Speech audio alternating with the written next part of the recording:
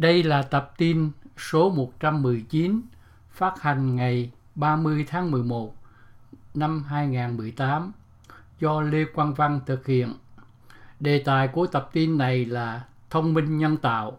Ngày nay, chúng ta thấy thông minh nhân tạo được áp dụng trong tất cả các ngành trong xã hội, từ những thiết bị thông minh, những điện thoại thông minh cho đến những vật liệu sử dụng trong gia đình và trong phần mềm, trong các phương thức để xử lý văn bản, tất cả đều có chèn những thông minh nhân tạo bằng một hình thức này hay bằng hình thức khác.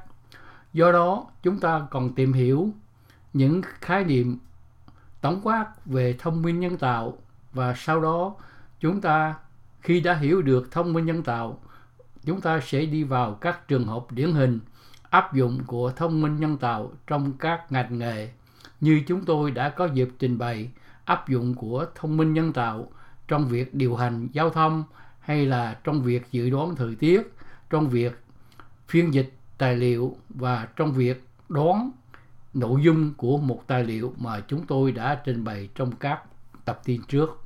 Bài này chúng tôi trình bày về khái niệm về trí thông minh nhân tạo.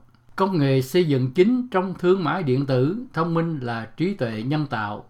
Định nghĩa của trí tuệ nhân tạo, định nghĩa và đặc điểm.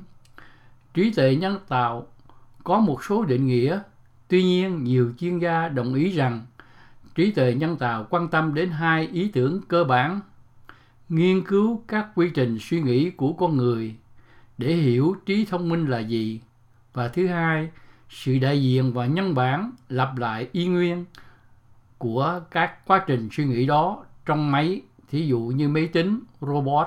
Một định nghĩa được công bố rộng rãi về thông minh nhân tạo là hành vi của một cỗ máy mà nếu được thực hiện bởi một con người sẽ được gọi là thông minh. Một ứng dụng nổi tiếng của trí tuệ nhân tạo là chương trình cờ vua được lưu trữ trên một siêu máy tính. The Deep Blue được phát triển bởi một nhóm nghiên cứu tại công ty IBM. Hệ thống này đánh bại nhà vô địch thế giới nổi tiếng Grandmaster Garry Kasparov.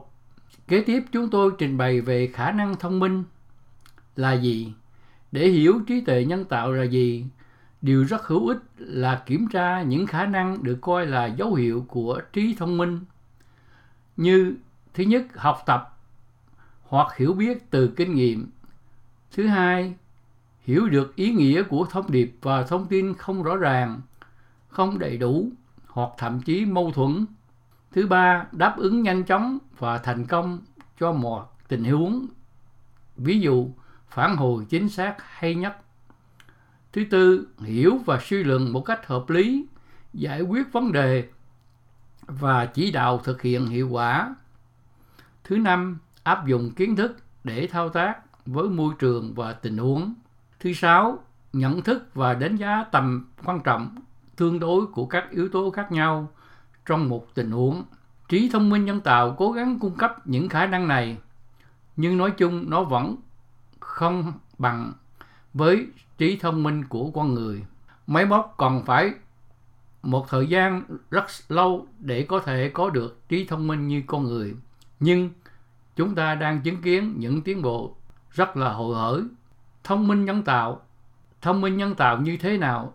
Trí thông minh nhân tạo của máy thể hiện sự vượt trội so với con người khi chơi game, như là chơi cờ vua, đánh bại nhà vô địch thế giới, như trong trò chơi Jeopardy, đánh bại những người chơi giỏi nhất, và trong trò chơi Go, một trò game của Trung Quốc phức tạp, người chơi hàng đầu đều bị máy tính đánh bại.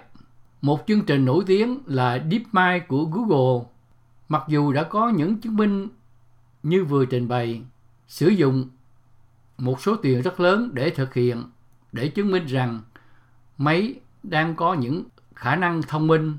Nhiều ứng dụng AI vẫn cho thấy sự thông minh của máy vẫn còn xa đáng kể so với sự thông minh của con người. Để xác định những gì chúng ta xem xét các máy thông minh, chúng ta hãy xem xét thử nghiệm Turing. Kiểm tra Turing. Alan Turing đã thiết kế một thử nghiệm thú vị để xác định liệu một máy tính có thể hiện hành vi thông minh hay không. Thử nghiệm này được gọi là thử nghiệm Turing. Trong thử nghiệm này, một máy tính có thể được coi là thông minh chỉ khi nào một người phỏng vấn đặt câu hỏi hơi giống nhau cho cả con người không nhìn thấy và một máy tính cũng không nhìn thấy, tức là cả hai đều ở hai cái phòng khác nhau, không thể xác định được người nào vàng máy. Nội dung của lĩnh vực thông minh nhân tạo rất rộng vì chúng ta có thể tìm thấy công nghệ và ứng dụng của thông minh nhân tạo trong hàng trăm lĩnh vực từ y học đến thể thao. Ở đây, chúng tôi chỉ trình bày một số dẫn xuất thông minh nhân tạo chính được sử dụng trong thương mại điện tử. Đại lý thông minh Intelligent Agent. Một tác nhân thông minh là một chương trình máy tính tương đối nhỏ, quan sát và hoạt động dựa trên môi trường thay đổi và chỉ đạo các hoạt động của nó nhằm đạt được các mục tiêu cụ thể liên quan đến những thay đổi trên bằng cách sử dụng các nhiệm vụ cụ thể tự chủ. Các tác nhân thông minh có thể có khả năng học hỏi bằng cách sử dụng và mở rộng kiến thức được nhúng vào chúng. Các tác nhân thông minh là các công cụ mạnh mẽ để khắc phục gánh nặng quan trọng nhất của Internet, quá tải thông tin, và làm cho thương mại điện tử trở thành một công cụ tổ chức khả thi hơn. Quan tâm đến việc sử dụng các tác nhân thông minh cho thương mại điện tử bắt đầu trong giới học thuật ngay sau khi thương mại điện tử ra đời vào giữa những năm 1990.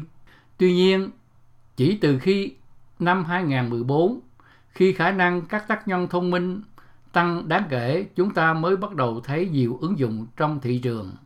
Ban đầu, các đại lý thông minh được sử dụng chủ yếu để hỗ trợ các hoạt động thường xuyên như tìm kiếm sản phẩm, nhận khuyến nghị, xác định giá sản phẩm, lập kế hoạch tiếp thị, tiến hành đàm phán, cải thiện an ninh máy tính, quản lý đấu giá, tạo điều kiện thanh toán và cải thiện quản lý hàng tồn kho.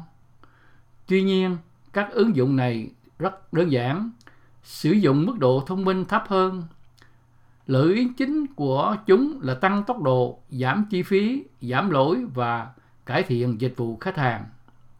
Các ứng dụng ngày nay, như chúng ta sẽ thấy trong suốt tài liệu này, phức tạp hơn rất nhiều. Chúng tôi xin đăng cử một vài thí dụ đơn giản. Trước hết là chương trình phát hiện virus. Một ví dụ đơn giản của một tác nhân phần mềm thông minh là một chương trình phát hiện virus. Nó nằm trong máy tính của bạn, quét tất cả các dữ liệu đến và tự động loại bỏ virus tìm thấy, trong khi học các loại virus mới và phương pháp phát hiện mới.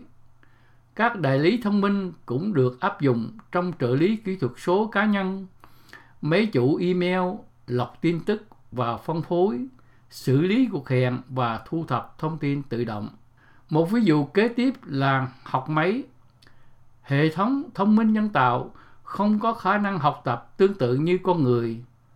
Thay vào đó, chúng có khả năng học tập đơn giản nhưng cải thiện theo thời gian, được mô hình hóa theo phương pháp học của con người, được gọi là học máy.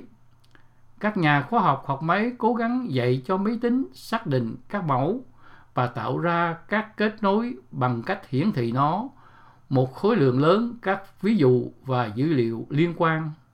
Học máy cho phép các hệ thống máy tính theo dõi và cảm nhận các hoạt động môi trường của nó và điều chỉnh hành vi của nó cho phù hợp với những thay đổi của môi trường. Về mặt kỹ thuật, học máy là một môn khoa học liên quan đến thiết kế và phát triển các thuật toán, cho phép các máy tính học dựa trên dữ liệu đến từ cảm biến, cơ sở dữ liệu và các nguồn khác. Thuật toán học máy được sử dụng ngày nay bởi nhiều công ty. Các ví dụ nổi tiếng là các ví dụ giới thiệu sản phẩm. Theo một chương trình nghiên cứu năm 2016 cho thấy khả năng tính toán gia tăng cùng với các cải biến khác bao gồm thuật toán tốt hơn và mạng thần kinh sâu để xử lý hình ảnh và cơ sở dữ liệu bộ nhớ trong siêu nhanh như SAP HANA là lý do tại sao học máy là một trong những lĩnh vực nóng nhất. Các ứng dụng học máy cũng mở rộng do sự sẵn có của các nguồn dữ liệu lớn, đặc biệt là những nguồn được cung cấp từ mạng Internet vạn vật. Hệ thống robotics, hệ thống cảm biến chẳng hạn như hệ thống nhận dạng cảnh và hệ thống xử lý tín hiệu, khi kết hợp với thông minh nhân tạo, xác định một danh mục rộng lớn của các hệ thống phức tạp thường được gọi là robot. Có một số định nghĩa cổ điển về robot, nhưng những định nghĩa này thay đổi theo thời gian do sự tiến bộ và tính năng của robot. Một định nghĩa cổ điển là một robot là một thiết bị điện tử, điện cơ có thể được lập trình để thực hiện các nhiệm vụ thủ công và hoặc tinh thần. Viện Robotics của Mỹ chính thức định nghĩa một robot là một bộ điều khiển đa chức năng có thể lập trình, được thiết kế để di chuyển vật liệu, bộ phận, công cụ hoặc thiết bị chuyên dụng thông qua các chuyển động được lập trình biến đổi để thực hiện nhiều nhiệm vụ khác nhau. Trong định nghĩa này thì đã bỏ qua cái tinh thần, nhiệm vụ tinh thần được thực hiện bởi robot ngày nay. Robot thông minh hoặc bot có một số loại thiết bị cảm giác, chẳng hạn như máy ảnh thu thập thông tin về môi trường xung quanh của robot và các hoạt động của robot. Các dữ liệu thu thập được giải thích bởi bộ não của robot, cho phép nó phản ứng với những thay đổi trong môi trường. Robot có thể được tự động hoàn toàn, được lập trình để thực hiện các nhiệm vụ một cách hoàn toàn, hoặc chúng có thể được điều khiển từ xa bởi một con người. Một số robot giống như con người nên được gọi là android. Hầu hết các robot công nghiệp thì không phải như vậy. Các robot tự động được trang bị một tác nhân thông minh. Robot thông minh tiên tiến hơn không chỉ tự trị mà chúng có thể học hỏi từ môi trường của chúng, xây dựng trên khả năng của chúng. Robot ngày nay có thể học các nhiệm vụ phức tạp bằng cách xem những gì con người làm. Điều này dẫn đến sự hợp tác giữa con người và robot tốt hơn. Nhóm tương tác Interactive Group tại các thí nghiệm của MIT có khả năng này nhằm hướng dẫn các robot đưa ra các quyết định phức tạp. Robot được sử dụng rộng rãi trong kho hàng của thương mại điện tử. Ví dụ, hàng chục ngàn robot đang được sử dụng bởi công ty Amazon. Chúng cũng được sử dụng trong sản xuất theo đơn đặt hàng và gần đây trong các máy tự định hướng và trong máy bay không người lái drone. Một thế hệ robot mới được thiết kế để hoạt động như những người cố vấn, như được mô tả trong phần trợ lý cá nhân thông minh và người cố vấn robot. Đặc biệt, chúng được lên kế hoạch để sử dụng trong các lĩnh vực như đầu tư, du lịch, y học và tư vấn học thuật. Chúng có thể phục vụ như người nhận và được sử dụng như giáo viên và giảng viên. Robot có thể giúp mua sản phẩm trực tuyến bằng cách thu thập thông tin mua sắm và tiến hành so sánh giá cả và khả năng. Chúng được gọi là shopbot. Robot có thể chở hàng hóa tại các phi trường ngoài trời. Hiện nay, Walmart đang thử nghiệm xe đẩy mua sắm robot. Một loại robot đặc biệt là chatbot được mô tả trong phần sau đây. Nó tư vấn cá nhân thông minh bao gồm các cố vấn robot cho khoản đầu tư, được mô tả trong phần trợ lý cá nhân thông minh và cố vấn robot. Robot đang thực hiện công việc của chúng ta. Có những mối lo ngại lớn về robot không chỉ đối với việc làm trong các hãng xưởng mà còn thay thế những công việc làm trong văn phòng. Đại học Oxford của Anh đã xem xét 700 việc làm và xếp hạng chúng từ 0 đến 1 để cho biết những rủi ro nào cao có thể bị thay đổi bởi robot trong tương lai. Một trong những áp dụng điển hình của robot, của thông minh nhân tạo mà chúng ta nhận thức sử dụng được hàng ngày là xử lý ngôn ngữ tự nhiên. Công nghệ xử lý ngôn ngữ tự nhiên cung cấp cho người dùng máy tính khả năng giao tiếp với máy tính bằng ngôn ngữ mẹ đẻ của họ. Công nghệ này cho phép loại giao diện trò chuyện trái ngược với việc sử dụng ngôn ngữ lập trình, gồm thuật ngữ máy tính, cú pháp và lệnh. Nó bao gồm hai nhóm nhỏ: hiểu ngôn ngữ tự nhiên, điều tra các phương pháp cho phép máy tính hiểu được các hướng dẫn hoặc truy vấn được cung cấp bằng tiếng Anh thông thường hoặc bằng các ngôn ngữ khác. Nhóm thứ hai là tạo ngôn ngữ tự nhiên, cố gắng để có máy tính tạo ra ngôn ngữ nói thông thường để mọi người có thể hiểu các máy tính dễ dàng hơn. Xử lý ngôn ngữ tự nhiên đến dữ liệu được tạo bằng giọng nói cũng như văn bản và các dữ liệu khác. Hiểu biết về lời nói. Một sự hiểu biết về lời nói, giọng nói là sự nhận biết và hiểu biết về một ngôn ngữ của máy tính. Các ứng dụng của công nghệ này ngày càng trở nên phổ biến. Ví dụ, nhiều công ty đã áp dụng công nghệ này trong các trung tâm cuộc gọi của họ. Liên quan đến việc xử lý ngôn ngữ tự nhiên là bản dịch máy của các ngôn ngữ được thực hiện cả văn bản viết, ví dụ nội dung web, và các cuộc hội thoại bằng giọng nói, ví dụ phần mềm Skype. Một công dụng khác là dịch ngôn ngữ. Máy tính sử dụng các chương trình máy tính để dịch các từ và câu từ ngôn ngữ này sang ngôn ngữ khác. Ví dụ, bạn có thể sử dụng bản dịch Babelfish có sẵn tại trang web để thử hơn 25 kết hợp khác nhau của bản dịch ngôn ngữ. Tương tự, bạn cũng có thể dịch miễn phí với Google Translate để dịch hàng trăm ngôn ngữ khác nhau. Một ứng dụng khác của thông minh nhân tạo là chatbot, viết tắt là chat robot. Robot trò chuyện. Chatbot là một dịch vụ trên máy vi tính cho phép các cuộc hội thoại giữa con người và máy tính, thường qua Internet. Các cuộc hội thoại thường được thực hiện bằng các câu hỏi và câu trả lời ngắn.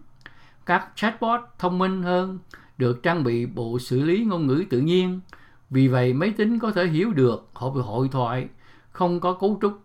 Một số công ty thử nghiệm với chatbot học hỏi thu được nhiều kiến thức hơn với kinh nghiệm. Khả năng của máy tính để trò chuyện với con người được cung cấp bởi một hệ thống tri thức thường dựa trên quy tắc, được gọi là kiến thức chuyên gia. Ứng dụng của chatbot trong thương mại điện tử. Việc sử dụng phổ biến nhất của chatbot hay là bot trong thương mại điện tử trong dịch vụ khách hàng. Ví dụ, công ty Taco Bell đang thử nghiệm một chatbot đặt thực phẩm trên Slack, một dịch vụ nhắn tin miễn phí. Ví dụ, Nordstrom sử dụng chatbot để mua hàng. Chatbot cũng được sử dụng trong quảng cáo và tiếp thụ. Quốc, một người Việt Nam, đã cung cấp 11 ví dụ về các chương trình đối thoại trong năm 2016. Chúng bao gồm Anto từ công ty Google, Slack, Echo của công ty Amazon, Snapchat, Discover, Apple TV, Siri Magic, Telegram, Kik và WeChat.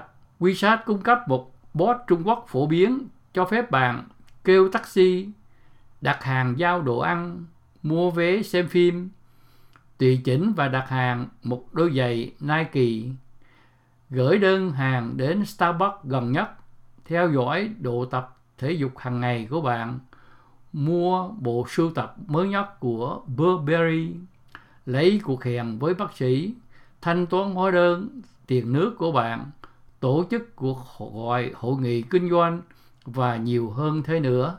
Như vậy chúng ta thấy rằng thông minh nhân tạo đang được áp dụng trong nhiều lĩnh vực của thương mại điện tử. Đặc biệt là trong tương lai và hiện nay, chúng ta đã có thương mại di động dựa trên sự tiên tiến của các điện thoại thông minh, giúp cho việc mua bán hàng hóa được nhanh chóng hơn và chính xác hơn. Đây là một phần giới thiệu những thông tin cơ bản, kiến thức về khoa học và kỹ thuật do Lê Quang Văn thực hiện. Xin cảm ơn các bạn. và mong các bạn đón nghe các tập tin kế tiếp. Xin chào.